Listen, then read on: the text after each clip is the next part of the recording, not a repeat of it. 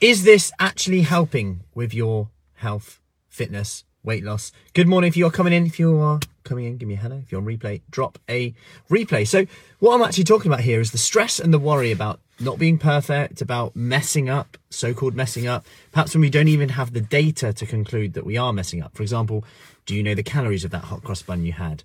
And did you know it was the same as having 2 apples? How would you think differently then if you just saw the data?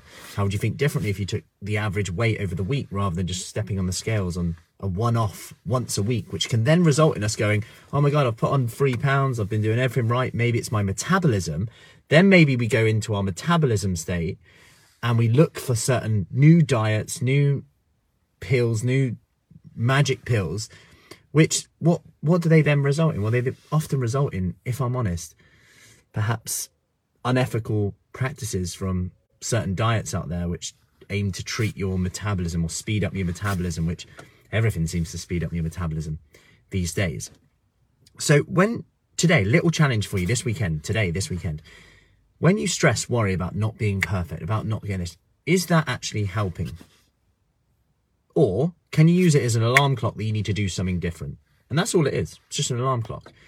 It's not, I'm negative thinking, I need to stop thinking negatively. It's actually just an alarm clock. Okay, what needs to change? Just change the question. Okay, what do I need to do? What's this saying? What is this alarm clock saying?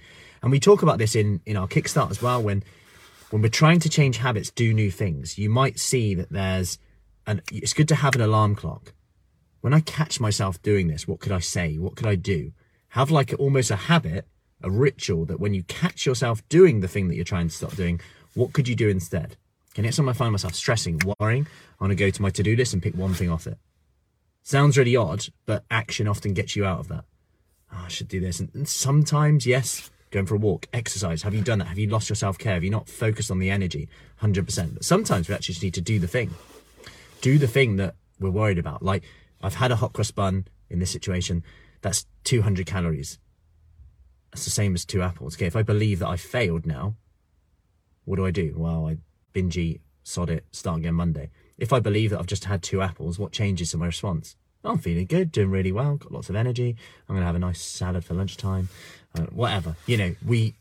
Our response to a situation impacts the next action. It's all those little yeses and those nos that will essentially impact your results and whether you get great results and something that's sustainable long term, or you just do it in ups and downs. You're either on it or off it, which, let's face it, is just a story to go, I'm giving myself permission to start again Monday.